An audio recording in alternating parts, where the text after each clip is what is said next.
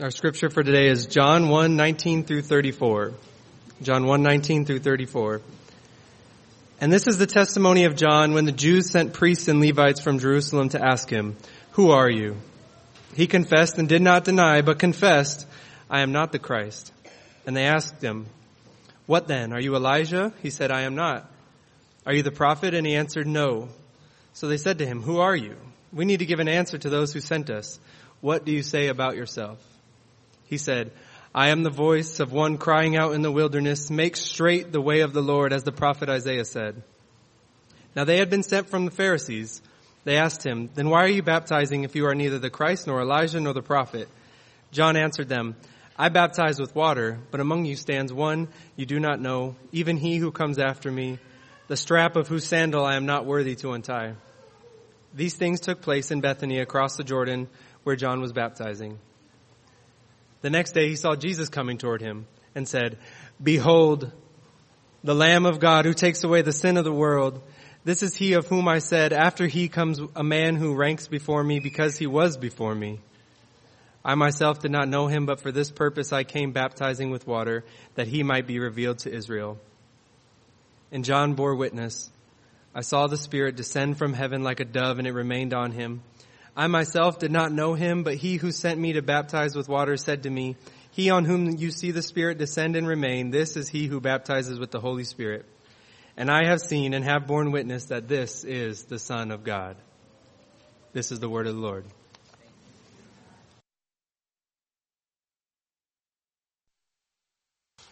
Every Sunday morning, I get a text message from a Ugandan pastor friend of mine encouraging our church and praying for our church. So I would like to pray for us using his words that he sent me this morning. So please bow your heads with me. God, as my brother Ronald says, the coming of morning has often given hope to many for a change, a new start, and even a second chance. May this morning give us fresh joy and zeal in the Lord Jesus. Jesus says in John 10:10, "The thief comes only to steal and kill and destroy. I came so that they would have life and have it abundantly." God, I pray, as Ronald tells us, that we would be reminded that we do indeed have life, new life in light of the fully satisfying and fully effectual work of Christ on the cross. Our Lord qualifies as the free gift of life with the declaration of abundance. May that Lord's word of life and abundance fill us with peace. Jesus is faithful and we cast ourselves upon him. Help us, God, to trust him today with all of our ordeals and strivings. May our hands be steady and these words be bold. May those abundant blessings be upon this church, Redemption City Church, this morning through this text. Amen. The Gospel of John tells an amazing story. Whether you read a lot of books or not, we are people who love good stories. We were made to love good stories. We just kind of twist them for our own purposes, and in our sin, we like stories for the wrong reasons. So, one reason, there's a story called Harry Potter. You may have heard of it before. One of the most popular stories of our age. And you know what makes Harry Potter so popular? Books like Harry Potter are written in such a way that the main character, the hero of the story, is really an unlikely hero. He's weak, he's oppressed, he's ordinary. He's really just like you and me. And through no effort of his own, he becomes the most popular, the most important person in the world. And it makes us feel like maybe we have some hidden superpower that would make others respect us and need us. Because we want to live an exciting story like that, not these boring stories that we all live in. Humans were made for good stories, though, because God tells the best story. The problem is we want a story like Harry Potter, where everybody's conspiring to make us into the hero. We pursue careers and choose our friends based on the ones that are going to give us the most favor. We want all the important people to validate us and make us a significant part of the story. So we do that by looking to important people in the world and clinging to them. So I recently heard in the last couple weeks, spectacular news apparently, that the rapper Eminem has become a Christian. Wow. And he has partnered with Kanye West to come up with a new album. Kanye West, who a couple of years ago, another famous rapper who professes Christ publicly. Now, I'm not interested in judging today the genuineness of their faith.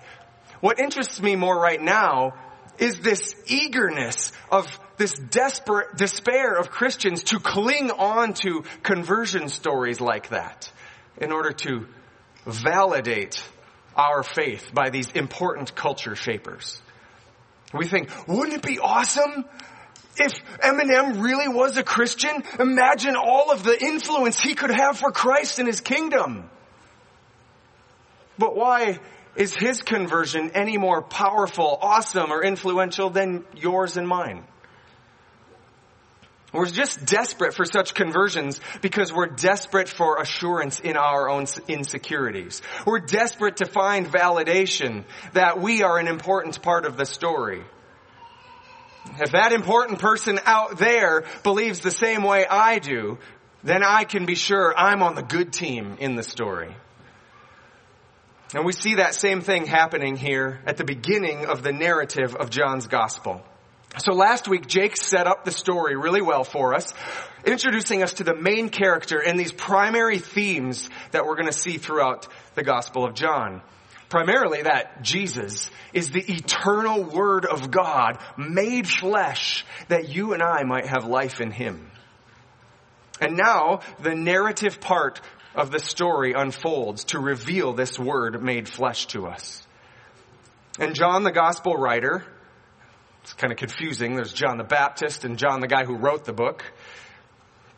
John, the Gospel writer, introduces us to Jesus, this eternal Word, by placing him against the backdrop of John the Baptist and these priests and Levites of the Pharisees. These priests want that kind of affirmation. The priests want to make themselves the heroes of the story. And you wonder, is John one of these like celebrity conversion kind of guys? What's he going to do with all of this? John himself could be quite the celebrity, but instead of making much of himself, he denies himself to make much of Christ.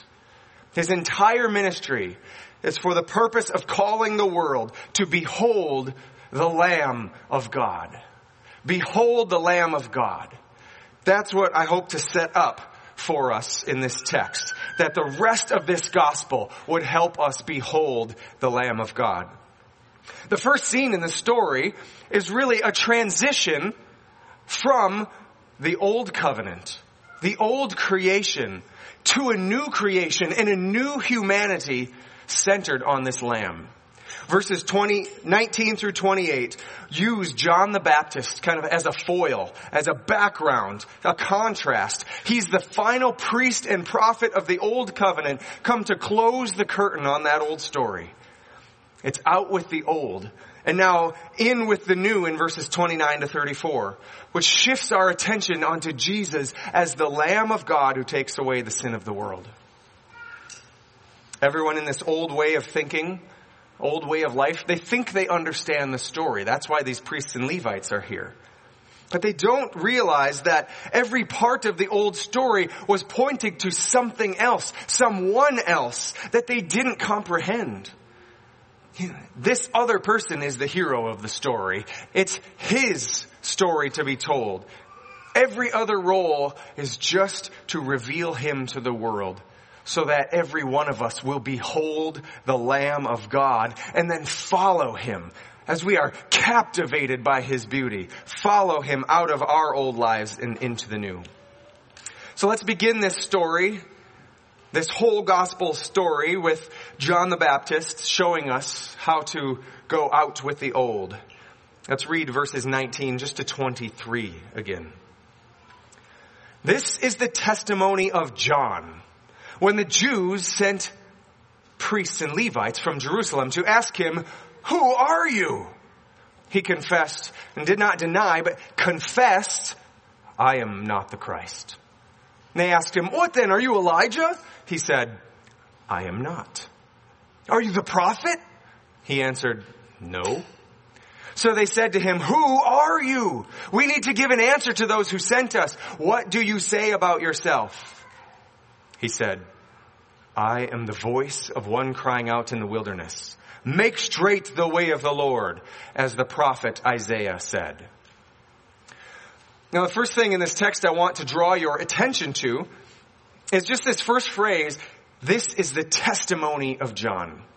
To testify is to be a witness, to be put on the stand, to give an account of something you saw, explain it so others can understand what happened, shine light on these circumstances. A testimony is never about the person on the stand, but only about what they witnessed. And John intends to bring attention to someone else with his ministry. This same word is translated 2 other times in verses 31 and 34 as bear witness. John is on the stand as a witness to give some information about Jesus.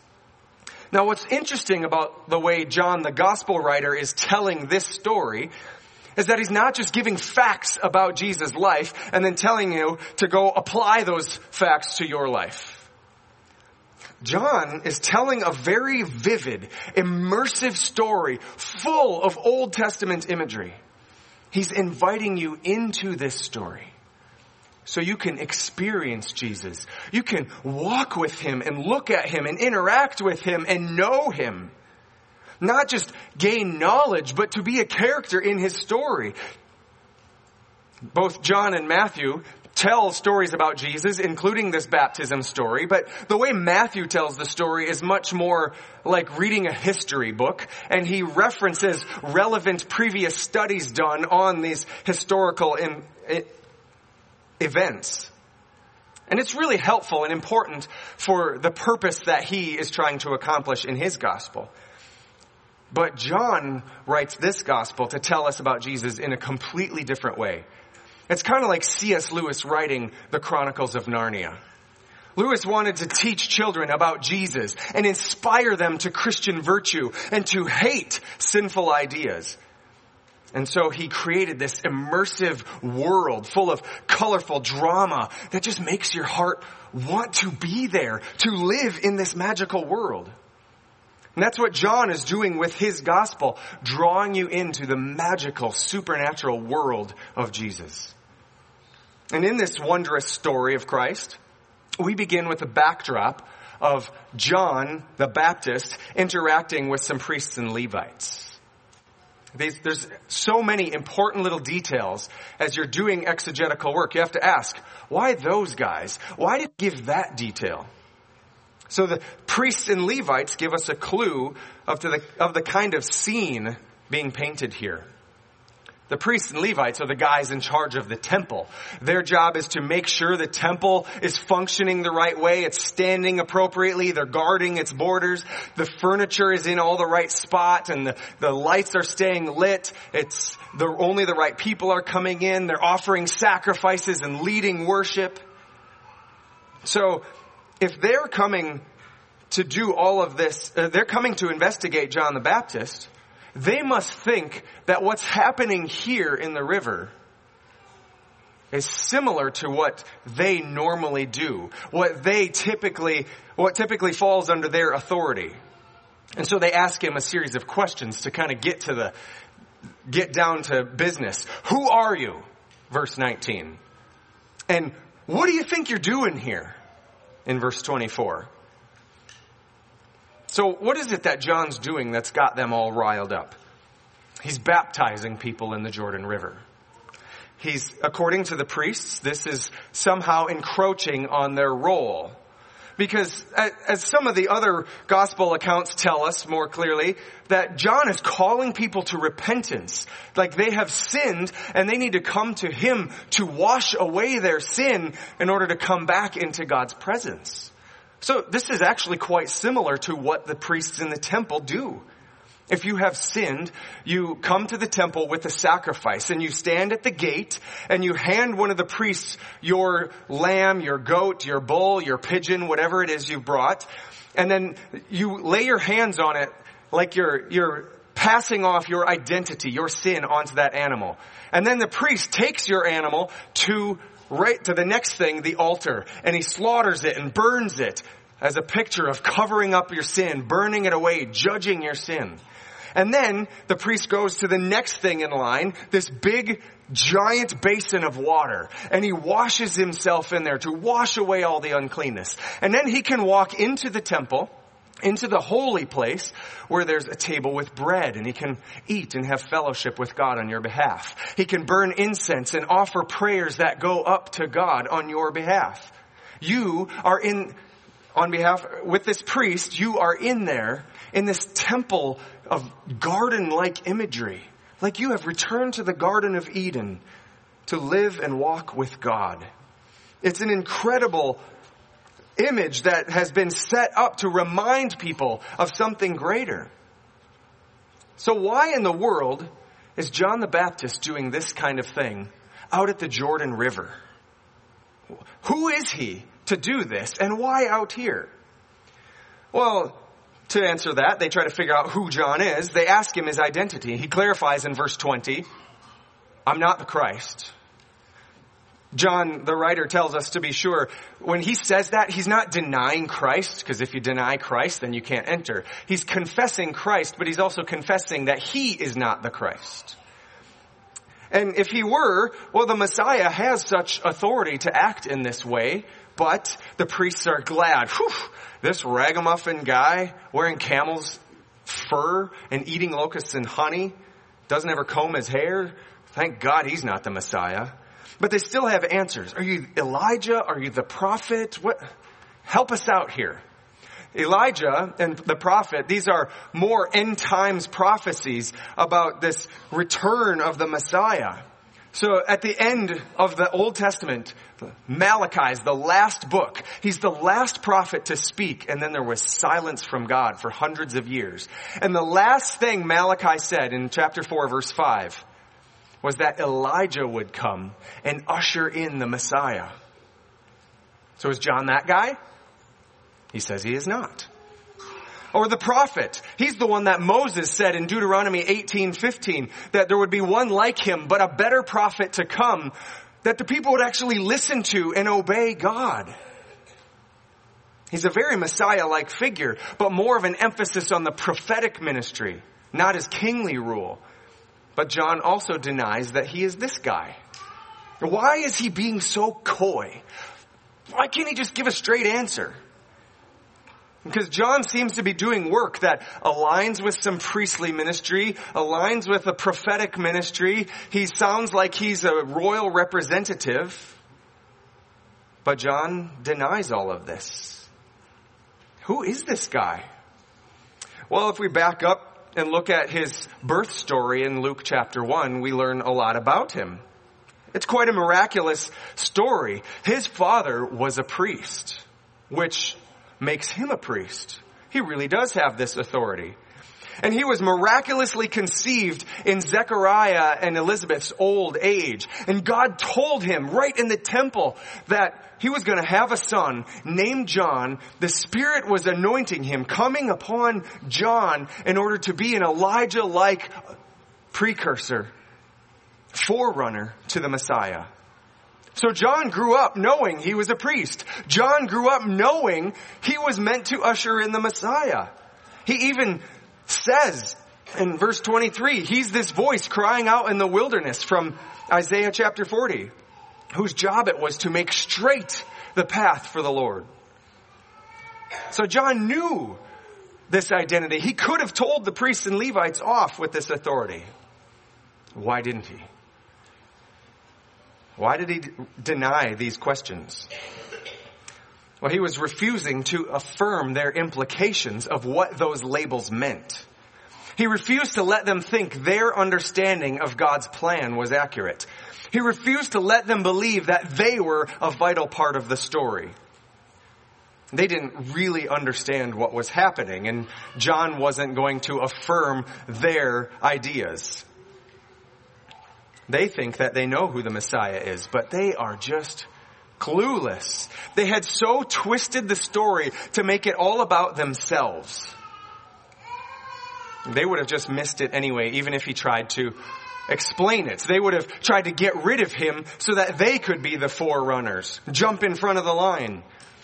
But what's funny is that John doesn't even want the prestige for himself. He consistently denies it. He says in verses 26 and 27 that one is coming whose strap of his sandals John is unworthy to even untie.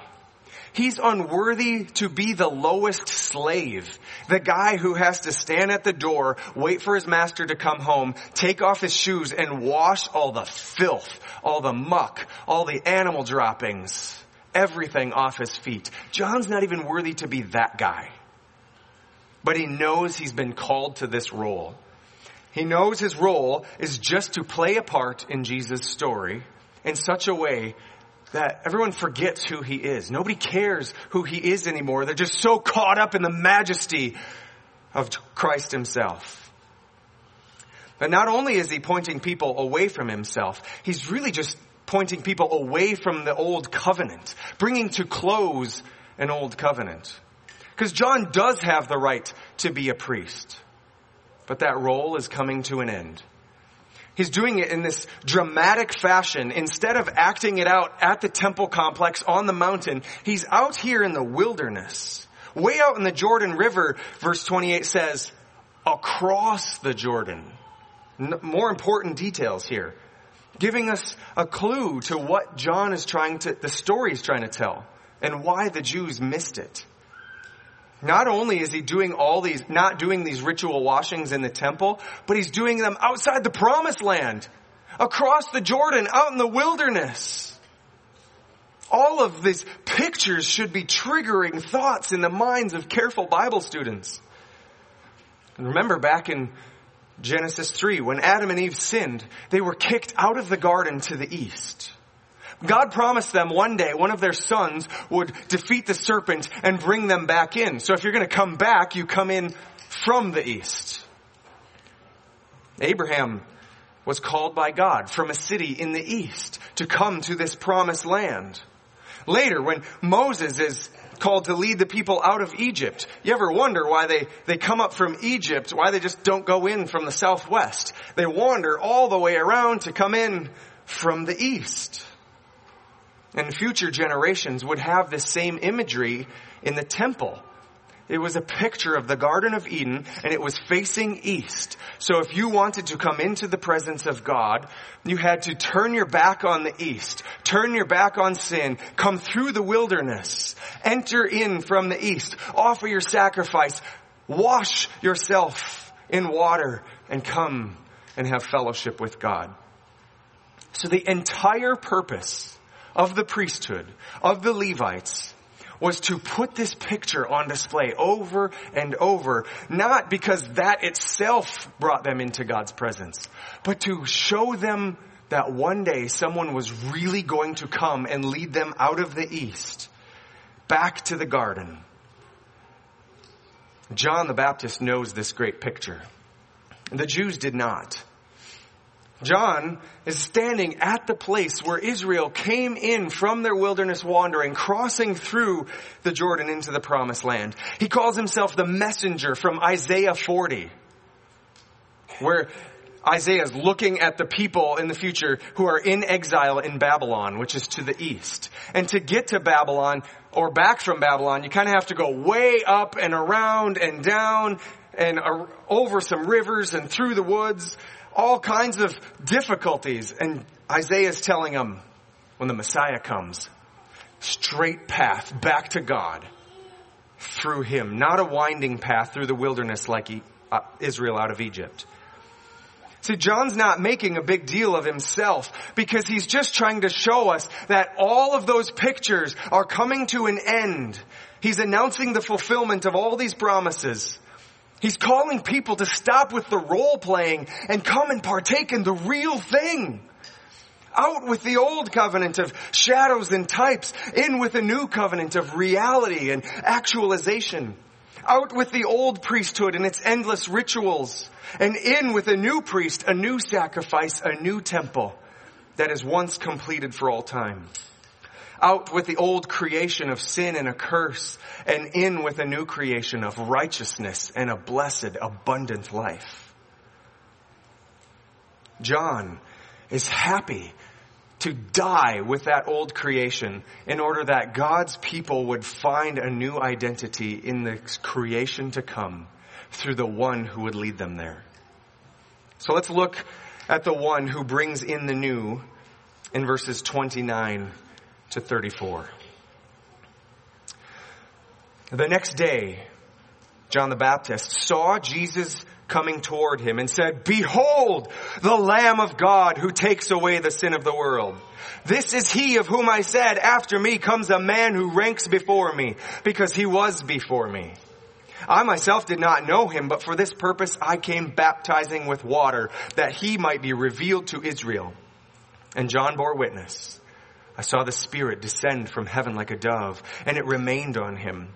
I myself did not know him, but he who sent me to baptize with water said to me, 'He on whom you see the Spirit descend and remain, this is he who baptizes with the Holy Spirit.' And I have seen, and I have borne witness that this is the Son of God." Throughout this whole section, John the Baptist is trying to downplay his own importance. And he explains how that even though he was born before Jesus, he's a few months older than him according to the flesh, though he seems to be acting with a lot of authority to say, "Oh, there's someone coming after me." Usually someone who comes after has lesser authority. He's saying, no. This guy has more authority. He actually existed before me. Like verse 1 says, he was in the beginning. He's the creator. He actually is the one who commissioned me to this mission to usher him in. His whole purpose, he says in verse 31, is to reveal to Israel this creator king, this prophet priest. Jesus is the prophet, the priest, and the king. But they couldn't figure out how all these things fit together. And so John is going to confront their expectations with all of that temple imagery, but here in the wilderness. He says even at first he didn't understand this. A couple times he says, "I didn't know him either." Well, you did, and you knew who you were. But he didn't see how the whole picture fit together until he baptized Jesus. And then it all made sense. So he says on the next day, when he sees Jesus coming, he introduces him not as prophet, not as the priest, not as the king. Jesus is all these things, but he introduces Jesus as the Lamb of God who takes away the sin of the world. He's combining all of these ideas in a new way that transforms what those titles mean. The identity of Jesus is so essential for the story that John is assembling. Lamb of God wasn't a title that many were expecting for their Redeemer. Yet he picks this image as the primary title because it's vital for understanding this story that we're called to live in and what our hero is doing. Remember that John the Baptist is bringing the temple activity out to the wilderness, out to the Jordan River. John is a priest, and he's washing people to bring them into God's presence. But if you remember all of this pattern, there was a step missing in what he's doing. They needed a sacrifice. You can't wash first. You have to have a sacrifice. Jesus is the Lamb. Another significant image in the Old Testament. Remember, after Adam and Eve were kicked out, Cain was condemned to wandering because he didn't offer the right sacrifice. Abel offered a lamb so he could be closer to God. Abraham promised his son as they were building this new nation in the promised land. He promised his son, God will provide a lamb. Israel, to escape Egypt, had to spread the blood of a lamb on their doorposts to ward off the angel of death, and they could pass through the waters of the Red Sea as they head to the promised land. The pattern of the Old Testament was always that a sacrifice was required to put away the old life so you could go through the water to a new life, as we saw in the temple. The lamb is required to forgive sins. The lamb was a substitute for a new humanity. The lamb came to put an end. This lamb came to put an end to this old priesthood. All of the old prophetic ministry. Bring an end to the old line of kings and bring all of them together in Christ himself. This ultimate Lamb of God came to take away the sin of the world. Not sins. Isn't that interesting? He says sin, like there's one. He's not really speaking of every person all over the world and all the sins they have. He's not thinking in those terms of all the individual sinners. As though Jesus came to just forgive people. He came to do away with the very idea of sin and the curse that Adam brought onto us through his sin. He came to remake all of creation. That's why Paul says in Romans 8, all creation groans for redemption. John the Baptist's entire ministry is bringing to end this old priesthood, bringing to end an old covenant and an old creation, showing Israel out in the wilderness that all of their feasts and all of their rituals and all of their laws were not the way back to the garden. They were just pointers. They were just signs leading us to Christ as the way back. John is out in the wilderness to show them all they're doing is wandering. Everything they do shows that they are lost. They're trying to find pleasure and peace in so many things. They have no direction. But he says, I'm doing this in verse 31 to reveal the Lamb to Israel. The Lamb is the straight path to paradise. John admits he didn't really understand this all until this moment when he baptized Jesus. And then God revealed that the Spirit came down and hovered over Jesus in his baptism, and it remained on him like a dove. Again, Jesus is fulfilling all of this Old Testament imagery. It became clear to John, just like the Spirit hovered over the waters in Genesis 1 and brought life out of the water. Or just like in the flood in Genesis 8, Noah sends the dove out and it hovers over the water until it finds a branch and brings it back. There's new life, Noah. Now the Spirit hovers over Jesus coming out of the water as a symbol that a new creation has begun. He's starting a new creation out of the wilderness, out of people from all over the world.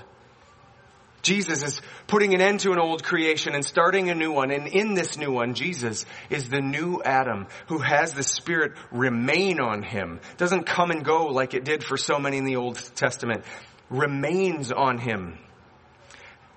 And then this amazing promise in verse 33. When it remains on him, he turns and he baptizes with his own Holy Spirit.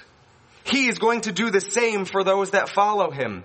So when you are baptized, as we're going to celebrate next week, it's a picture of you dying under the waters of judgment, going in and being buried, and Holy Spirit-filled people are hovering over you, and they pull you up out of the water to be part of a new humanity in a new creation, dead to the old way of life.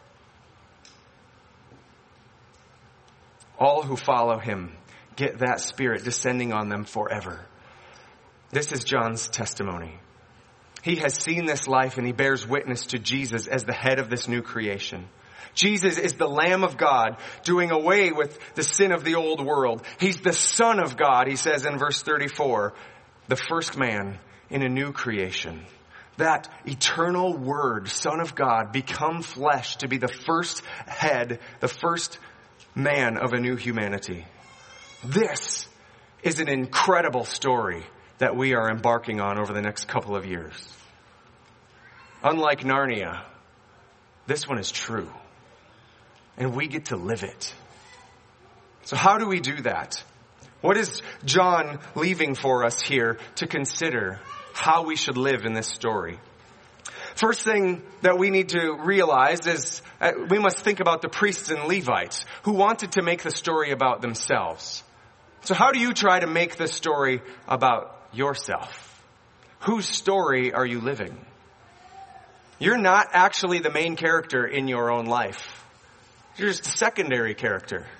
Jesus is the main character. Remember how the priests and Levites were trying to strategically place themselves in the right spot so they could be part of the heroic work.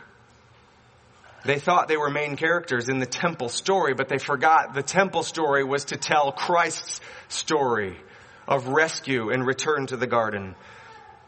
How do we do the same?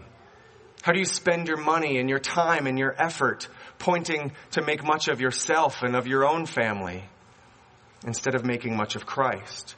Or how do you come into this temple gathering and want to make it about you, to fit your needs and your desires and your preferences? You come to Jesus because you want him to be a certain kind of Savior, a certain kind of friend or provider to you, so that the story of your life will unfold the way you want it to. But you must remember that this is a temple activity, the gathering of the saints, where we are gathering together to call one another out of the wilderness, cross the Jordan, to give you a taste of the new creation, give you new visions of hope, a new language to speak with, reshaping your mind to think through the story of Christ you are living in. And second, you must know your role. Once you recognize it's not your story and that you're a secondary character with Jesus at the center of it, now you are called to actually live out your secondary role with excellence. You don't look to your own qualifications or someone else's experience to validate your role, but you just come back to the Word and you come back to His people over and over again to convince you that you are secure. Celebrity conversions have no bearing on the truth of Christ and His life, death, and resurrection. The most powerful people in the world are still secondary characters. John himself could have boasted in all of his celebrity pedigree, but he denied it to plead people to come to Jesus. This is your job as well. Testify with your life that you have seen Jesus is the Lamb of God who takes away the sin of the world. He's the Son of God leading you to a new creation by His death and resurrection. So you can put away your old life and embrace a new one. So I plead with you today, leave the wilderness behind. Die to yourself, take up your cross, follow Him into the resurrection to eternal life. Let your life be a backdrop for others to behold the Lamb who takes away the sin of the world. Let's pray. God, I thank you for all these brothers and sisters. As I proclaim the word and they are so eager to hear it and receive it, they want to see more of Jesus. I pray you would continue to reveal Him as we share a meal together provided by Jesus. As we sing together songs to our risen Lord Jesus. Show us more of Christ. Show us Christ in our fellowship, in our meals together. Show us Christ that He is a worthy character, main character, hero of this story, and help us follow Him into His new creation. Amen.